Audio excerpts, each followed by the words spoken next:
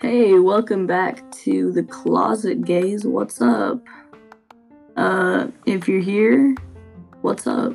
And if you're new here, hey, what's up? How's it going? So I was gonna do a singing episode today where I just sing copyrighted music because I can. And then my throat hurts, so we're not gonna do that today. So if I sound a little rank right now, that's why. Anyway, today we're going to be talking about pretty much trans topics.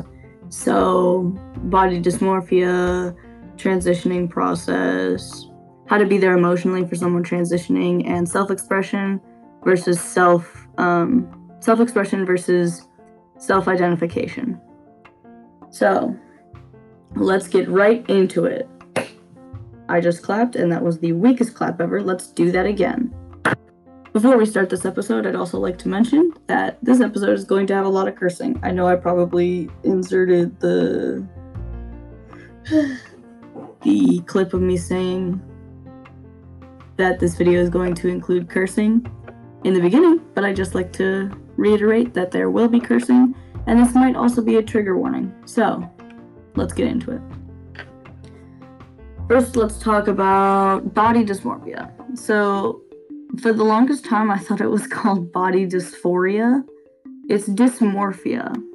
The definition of dysmorphia is a feeling of discomfort towards an area of your body. So, trans boys will likely have it on their genitalia. Trans girls will also have it on their genitalia. But some people just have body dysmorphia on their stomach or on their teeth or whatever. I have just body dysmorphia on my teeth and on my body. So that's epic. Trans boys and girls, if you're listening, we stan. We love you. Thank you for being here. So I'll give you a little tidbit into my body dysmorphia. I've had it since I was a kid. In like 4th grade, we had just moved to this new house, and I couldn't look at my body in the mirror. I was looking at the body and it just didn't look like me and I had to cover up my genitalia because I was just so distraught over it, and I did not appreciate that. So I would cover it anytime I looked in the mirror, and I trained myself and my eyes to look anywhere else except for there, because I just hated looking at it. So, now I don't have to cover myself up, but I never look at myself and think, wow, that's a whole woman right there,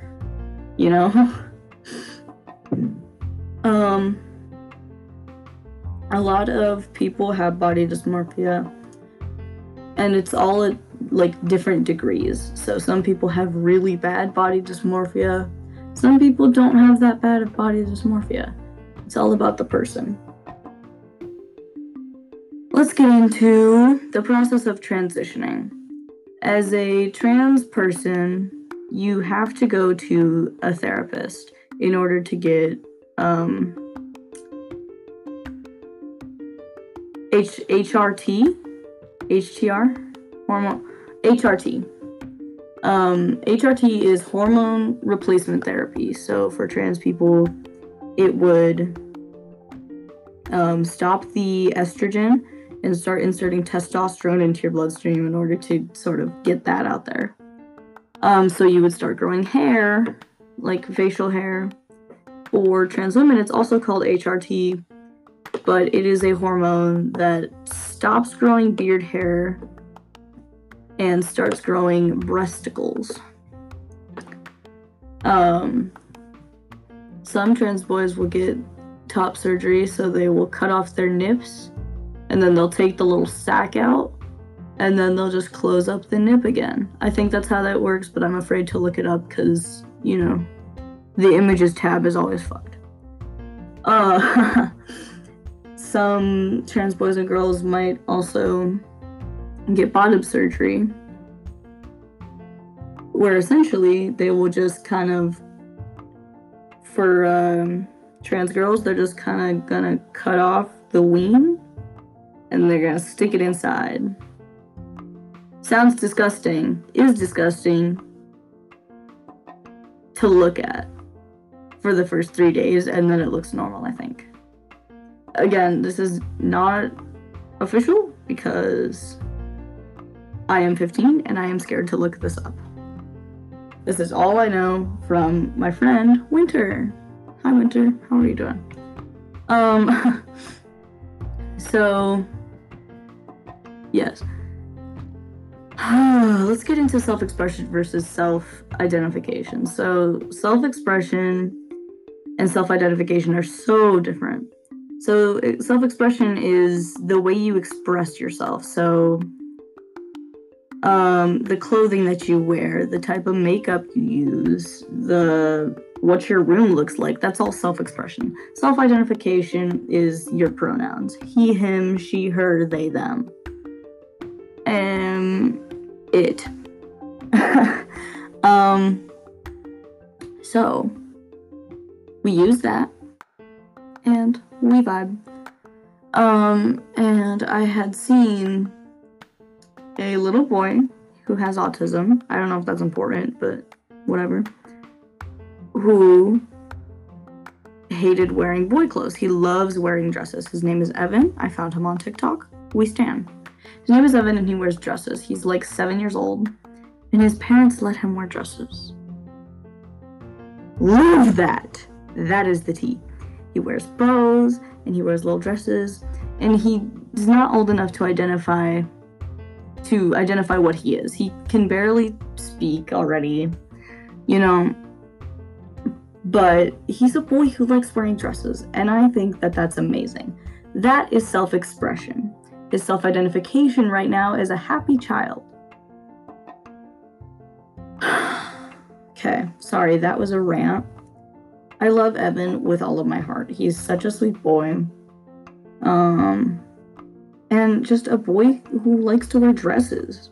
It's not that big a deal, and I don't really understand why tons of boys just like don't wear dresses when they want to. And when someone wears a dress, they're like, drag queen or something like that. One, drag queens are hot, so get out. Two, whoever said that boys can't wear dresses? They make boy dresses out there. Have you ever seen a Scottish?